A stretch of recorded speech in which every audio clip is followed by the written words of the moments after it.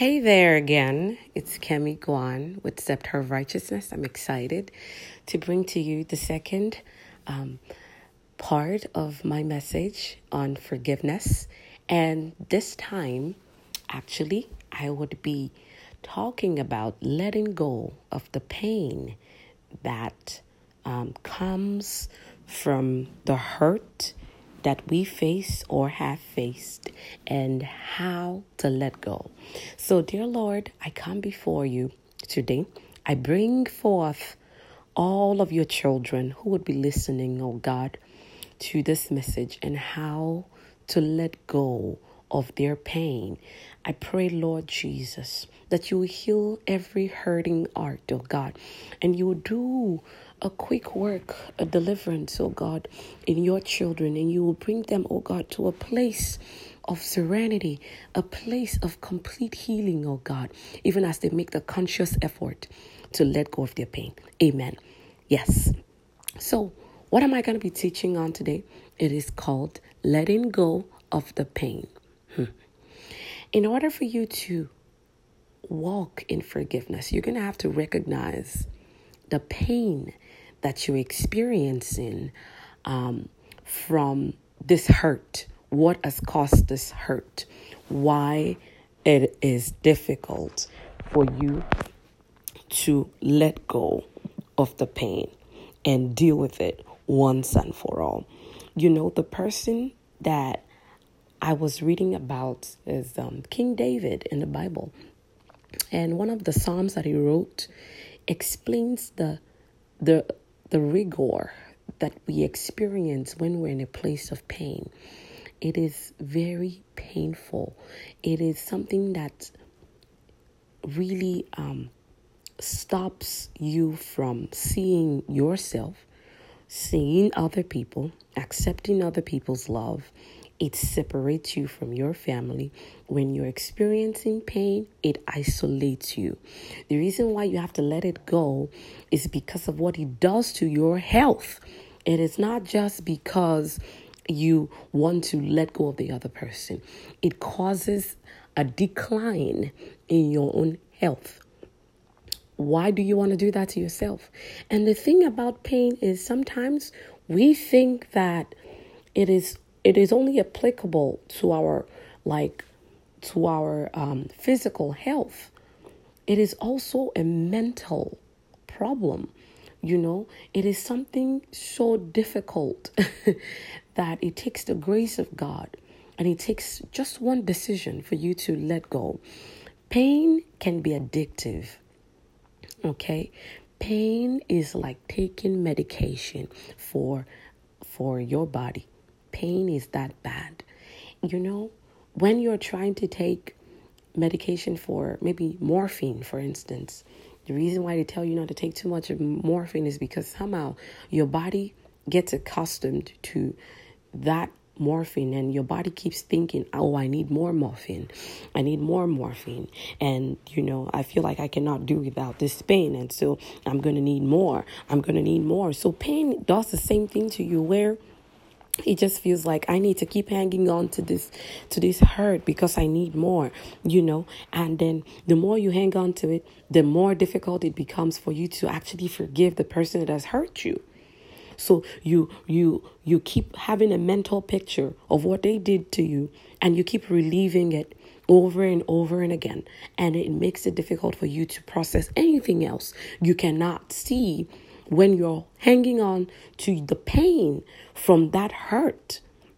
So I want us to quickly, let me read to you what King David said that made me very excited as I was thinking about this particular episode.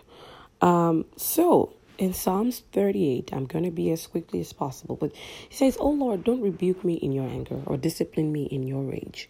Your arrows have struck deep and your blows are crushing me. Because of your anger, my whole body is sick."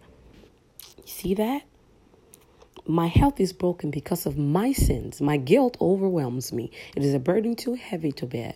My wounds fester and stink because of my foolish sins. I am bent over and racked with pain. All day long, I walk around filled with grief. A raging fever burns within me, and my health is broken. I am exhausted and completely crushed. My groans come from an anguished heart. You know what I long for, Lord? You hear my heavy sigh. My heart beats wildly, my strength fails, and I am going blind. Like, just listen to all of the things that are happening to King David. King David, who was a man after God's heart. This man was experiencing a very deep pain. And he said, my loved ones and friends stay away, fearing my disease. Even my own family stands at a distance. Meanwhile, my enemies lay traps to kill me. Those who wish me harm make plans to ruin me. All day long, they plan their treachery.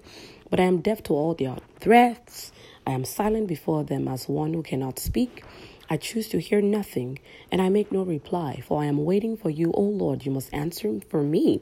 O Lord, my God, I prayed. Don't let my enemies gloat over me or rejoice at my downfall. I am on the verge of collapse, facing constant pain, but I confess my sins. I am deeply sorry for what I have done. This is Psalms 38. It is important for you to let go of your pain. Then he went ahead at the very last verse. It says, do not abandon me, O Lord. Do not stand at a distance, my God. Come quickly to help me, O Lord, my Savior. You see, the first prayer that you could possibly pray in the place of pain is that God should rescue you. I have been in a place of terrible pain, and I promise you, I wasn't thinking about praying for those people who hurt me at all. I think that I just wanted to be rid of the pain, just like King David was praying here. I wanted to feel better, but I had held on to my pain for very long a time too. So I had to be so tired of hanging on to the pain, and I wanted to get better. Because what happens is when you get so addicted to your pain, you really don't recognize that you are hanging on. You don't know that there's something wrong with you. It becomes a part of you. There are many people that are walking around with their pain in their hearts, infected. And the thing is that when you're carrying pain around you, somehow it is not attractive. It does not attract people to you. People want to come in, but you are just walled. You are just fenced up to the sky. You don't want people in. Nothing comes out of you. Nothing flows out of you. Nothing comes in either. You are shut up. You don't want anything to do with people. You don't trust people. Your pain keeps you isolated. So it is a strange disease. It can make your health decline. You saw in that scripture that it is not good for your mind. It is also not good for your body. So why continue to hold on to something that's causing you to deteriorate? You need to feel better. You need to be able to see what God has for you. And you have to let go of that addiction. The pain that you're hanging on to is what I call the addiction. Addiction is cloaked in pain. It is not just you using drugs or what you think addiction is. Pain itself is an addiction that you need to let go of. You have to make that choice today. You have to be sick and tired of being sick and tired. You're going to have to get up from where you are to say, I am ready to let go, Lord. Help me. You're going to have to let go of your guilt too. If it is a guilt issue, if it's not that someone did something to you, you're going to have to just find a way to let it go. Because if you do not let it go, you cannot begin the healing process. You cannot begin the healing phase. Letting go of the pain is the most important decision that you can make in order for you to take the step to forgive the people that you're going to have to forgive. And most of all, in order for you to forgive yourself, you're going to have to let go of the pain that you've caused yourself or caused others.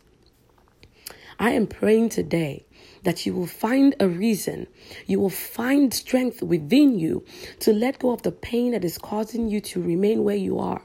If you are in a marriage, You cannot enjoy your marriage if you're resenting your partner.